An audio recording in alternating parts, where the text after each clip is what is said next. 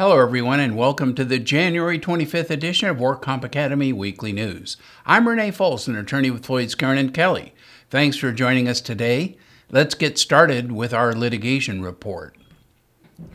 The U.S. Court of Appeals for the Ninth Circuit affirmed an $8.6 million judgment in favor of Allstate Insurance Company against a former Las Vegas chiropractor named Obteen Nassiri. Nassiri began defrauding Allstate in 2003 by exaggerating clinical findings, submitting improbable diagnoses, billing for services not rendered, providing unnecessary and excessive treatment, misrepresenting billing, making inappropriate referrals, and exhibiting a general pattern of illegal and fraudulent conduct.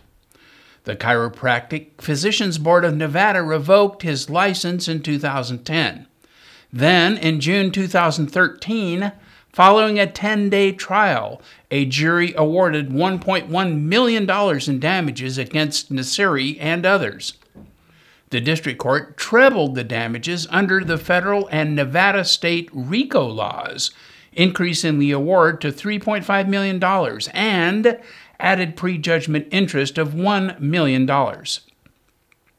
Punitive damages, attorney fees, costs, and additional prejudgment interest were added, increasing the total to $8.6 million. Nassiri was the only defendant who appealed the 2013 decision. He unsuccessfully argued that the district court erred in admitting the testimony of Allstate's damages and in denying his motion for summary judgment. The court concluded, where the tort itself is of such a nature as to preclude the ascertainment of the amount of damages with certainty, it will be enough if the evidence shows the extent of the damages as a matter of just and reasonable inference, although the result may be only approximate.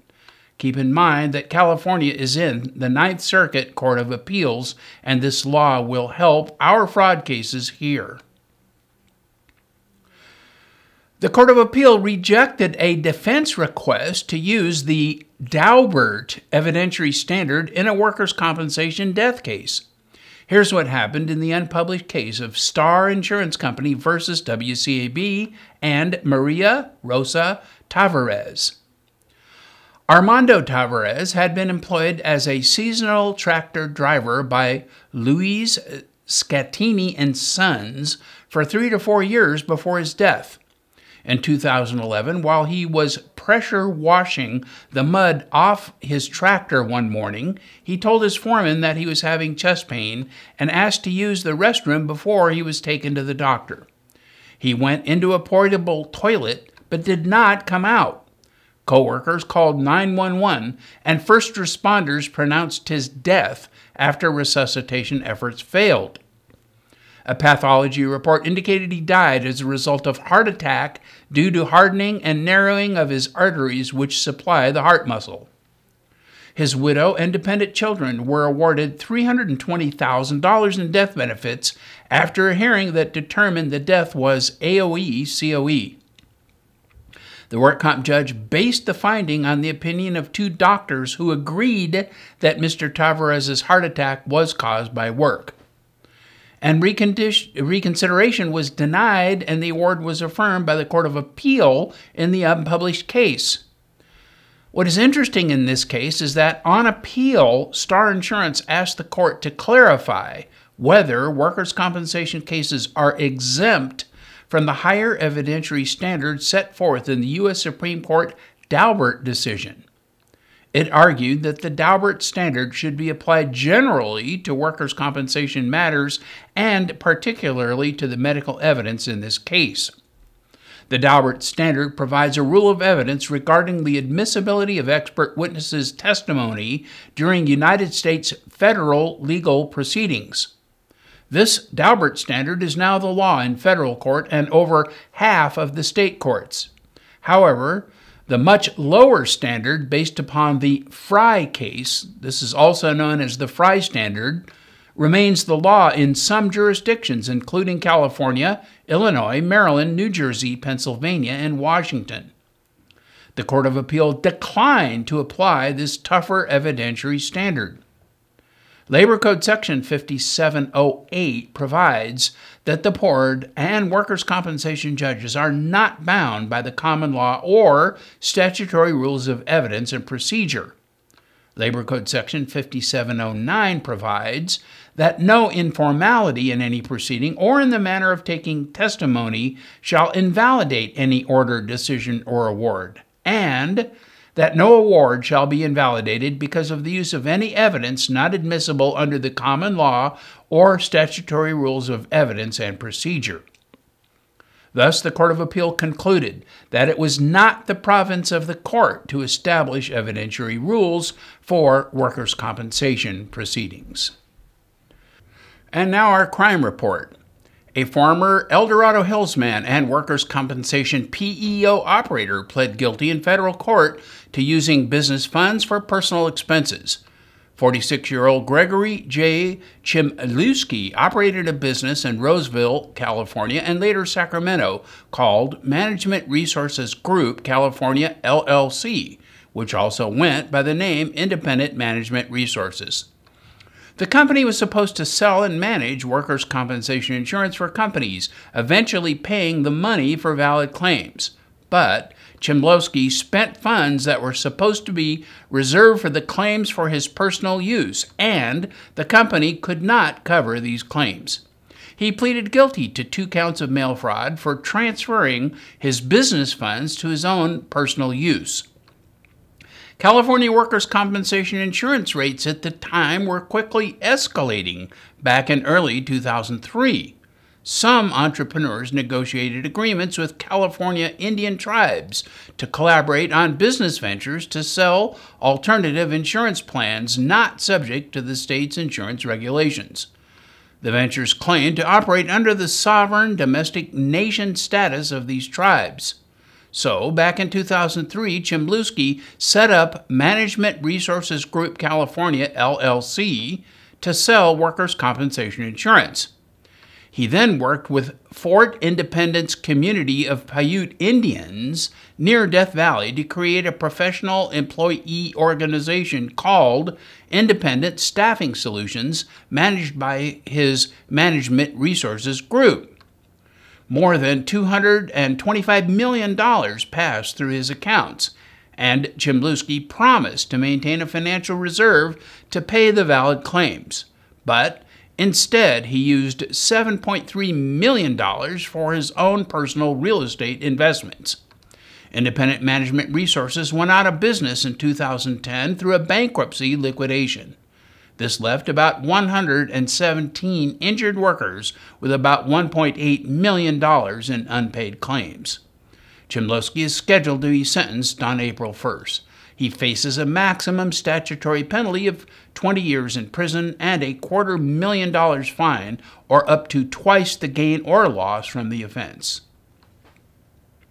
The former owner and operator of 3 medical clinics located in Los Angeles was sentenced to 78 months in prison for his role in a scheme that submitted more than $4.5 million in fraudulent claims. 48-year-old Hovik Samedian of Los Angeles pleaded guilty to 1 count of conspiracy to commit healthcare fraud and was sent to prison and ordered to pay nearly $1,700,000 in restitution. Samedian owned and operated Columbia Medical Group Incorporated, Life Care Medical Clinic, and Safe Health Medical Clinic. All 3 clinics were located in Los Angeles. He admitted that he and his co-conspirators paid illegal cash kickbacks to patient recruiters who brought Medicare beneficiaries to his clinics. And he also admitted that he and his co-conspirators billed for lab tests and other services that were not medically necessary or were not actually provided. The FBI and other authorities investigated this case, which was brought as part of the Medicare Fraud Strike Force. And in medical news, a new study shows that people who have had cervical surgeries under workers' compensation have more than double the time off when compared to other patients. The purpose of this new study was to compare the outcomes of cervical disc arthroplasty between patients receiving and those not receiving workers' comp benefits. and the results were published in the Journal of Bone and Joint Surgery. The researchers found that 1 year after surgery for both groups, they each reported similar outcomes, and the rate of operations was similar between the two groups. And the complication rates were similar between the two groups as well. And both groups had similar return-to-work rates. But the patients receiving workers' compensation reported significantly more days off, more than double the time of non-workers' compensation patients and what they needed to recover. With a backlash brewing over the price of medicines in the United States, drug makers are pushing back with a new message. They're saying that most people don't pay retail prices. A couple of dramatic price hikes in 2015 exposed the whole industry to ongoing scrutiny in Congress and on Wall Street.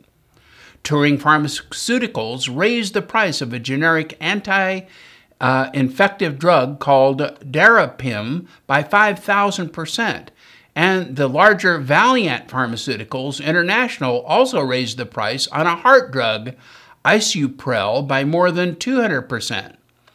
The largest drug makers quickly portrayed those cases as outliers.